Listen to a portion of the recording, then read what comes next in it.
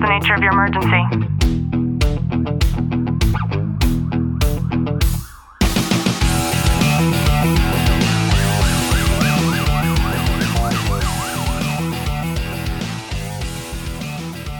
Welcome back to the Tactical Living Podcast. I'm your host, Ashley Walton, joined by my co-host, Detective Walton. Clint, how are you? I'm good. Your hair looks exceptionally fluffy this morning. Well, you know, I can't help the humidity out here. It's getting out of control right now. Has nothing to do with that new leave-in conditioner that you spritzed on yourself yesterday. You know, that's just an extra thing to make my hair nice and shiny. Gotcha. I know that there are many times in our lives where we start to feel really hard on ourselves because we have a tendency to take things personally.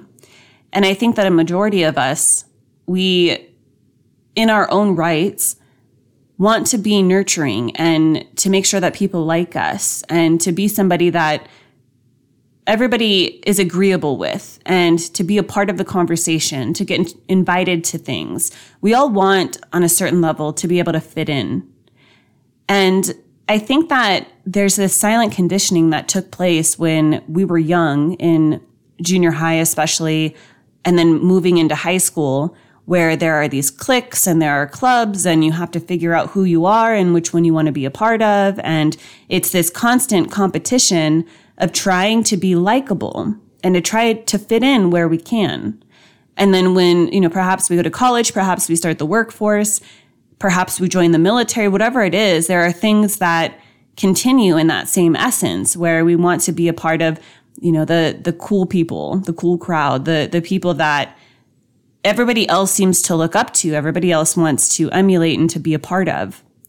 And it's something silent that I never considered until now, speaking this out loud. But I think it's important for us to understand that this is something that exists. And yet there are times where, despite where we find ourselves on that spectrum, we come across people who make us feel like shit. We come across conversations that we leave feeling really awful about versus when we first entered the conversation to begin with. And we're going to go on a little field trip here mentally for a second because I want to teach you about somebody named David. And let's pretend that David walks into your police station. Clint, he's an officer there. And his morning is going awesome because he just had the sweetest time with his wife, her making him breakfast that morning. And the kids were sitting around the table. They were all laughing and joking and making plans about the weekend that they're about to enjoy because it's finally Friday and they all have the weekend off together. And David's daughter explains to him that she just got the lead role in a pageant at school. And David's son says that he finally made the baseball team and he's so excited because his dad is going to be able to practice with him every weekend that he's off. And the wife says that they finally found this golden retriever puppy that they've been looking for forever. So this weekend, when they all get to spend time together, they're also going to be bringing this new puppy home.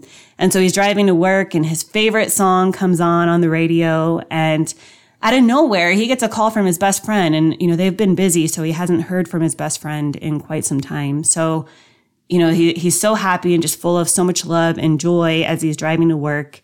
And he goes into the police station and the first person that he sees is you, Clint. And he's so happy and chipper, and you can't help but smile at this radiance of love and joy that's beaming off of David as you guys have this short exchange, just saying good morning and telling each other to have a good day. And you go about your way, and then he goes about his. But then the next week rolls around, and David wakes up late, and he has a splitting headache. He hasn't felt good all night. It was one of those nights where you just toss and turn constantly, and you get up to go to the bathroom, and every time you stand up, your head is just throbbing, and it doesn't matter what you take, it just won't go away. And the moment that you finally feel like you're getting some rest, you realize that you slept through your alarm, and then you're panicked, and you wake up frantically putting on your socks inside out, and you look disheveled, and you realize that your wife, who said that she would wake up early with you to make you breakfast, she didn't. And in fact, nobody is awake in the house, and you hear your daughter screaming at you that you're being too loud while you're getting ready and she's trying to sleep in. Nobody had to go to school today, and the entire house is quiet and you're trying to be quiet, but then you accidentally slip over one of your son's toys and you fall and you hit the side of your cheek. So now the whole side of your cheek is red and you're already late for work. David gets in his car and he starts to drive to the department and he realizes that there's such a bad accident and he didn't check the traffic before he even left and now he's stuck in it. So his late for work turns into really late for work. And as he's driving in this traffic, he doesn't notice that he runs something over and that something causes a freaking flat tire. So he has to pull over to the side of the road and he goes to pop the trunk to get the spare tire. And then it dawns on him that he forgot to get a new spare tire the last time that something like this happened. So he sits there on the side of the road in traffic. He has to call AAA. And eventually, 3 hours later, he finally makes it to the department. And when he walks in, Clint, you're the first person that he sees. And you normally see David as this happy and nice person. So you smile at him and you say good morning. And he doesn't even make eye contact with you. He turns his cheek to you. He puts his hand up and he says, "Not now." And he just walks away. Now, these are two different scenarios from the same exact person that might seem a little grandiose, and I did it that way on purpose, but the truth is that we ourselves have all experienced days like this, and we ourselves know people who have also experienced days like this, whether it was the former or the latter. And dependent upon where David is, or any of us are, in our lives, given not only a particular day, but also a particular moment, or even a season in our lives, will dictate how we are treated by those people, and adversely also the way that we treat other people. And it's not a concept that we think a lot about. Many times, as soon as David walks in and he's a jackass to us, we start to take that personally. We start to question ourselves. We run through all these scenarios of the last time that we interacted with David, and we internalize it. And we ask, what did I do wrong? What is wrong with me? Why is he mad at me? Why doesn't David like me? And this is a small example of the same cycle that we're caught up in constantly. We go through this. And I think that it gets even deeper when we consider social media and how most people are living their lives remotely in this realm of social media, right? We think that Jason is our friend. Well, I just posted this picture of my new boat. Why didn't Jason like my picture? And we start to internalize that.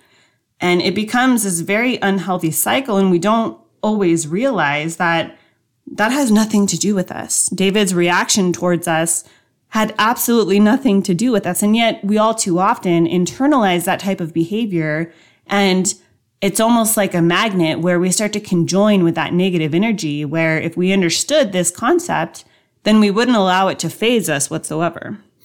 And it's really interesting thinking about it. And I can think of instances like that. And one of the approaches I've always taken when someone's like, I can tell when they're off of their mark, when they're having those issues, like I'll actually stop them and say, "Come here." And I give them a hug. Like, it sounds funny, but a lot of the people who know me in the department, I go around and say good morning, and I try being chipper for them and cheery to them. And if they're going through a hard time or not, I stop and just like, "Hey, how's it going?" It's not out of the ordinary for me to do something like that. And I've had guys after I do that, like, "Thanks, I really needed that." And then it starts changing their own mindset with it. And it's easy for us to internalize a lot of someone else's issues because we care. We're a nurturing type of being that we want to help other people. And then we flip that script to ourselves is like, well, why are they being this way? What did I do? And exactly like you said, it's we resort to internalizing it like, how is this about me instead of what's going on with them? Yeah, and Marcus Aurelius once said, "Why would I care what someone thinks of me if they don't even have a good opinion of themselves?" And I think that's so profound because although in general, somebody might have a good opinion of themselves, let's use David as an example, in that moment of upset after a 3-hour delay of getting to work, he didn't have a good opinion of themselves. So we also need to recognize the fact that happy people don't go around making the people around them feel like shit. So if you have somebody who this is a great one too. I know people who constantly show up with that bad energy. And then I know people who seldom or periodically show up with that bad energy.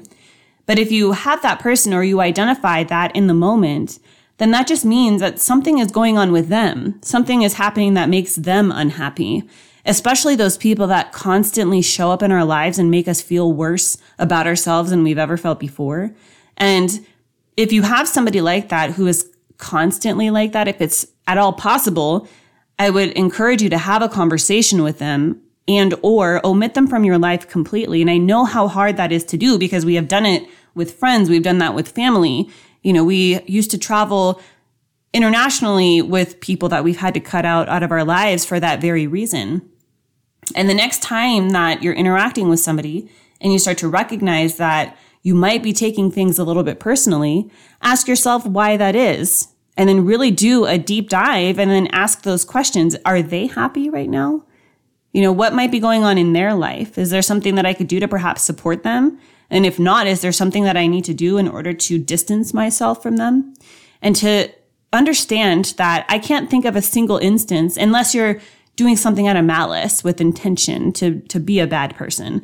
I can't think of a single time where you'll interact in that same type of negative circumstance and it will have been your fault, because we are often projecting the things that are going bad in our lives onto other people and then making them to feel better. I mean, making them to feel just as bad as we do. And there's that saying of misery loves company. And I think it's so true. People start to feel better when they could make you feel as miserable as they do. But by recognizing that, then you have the armor you've created in order to make sure that maybe you can help them. And if not, you can make sure that you're not internalizing things. So I hope that you've gotten some value out of today's episode. If you have, do us a favor, drop a review, subscribe down below. And as always, know that I'm sending you a long, tight hug from my home to yours.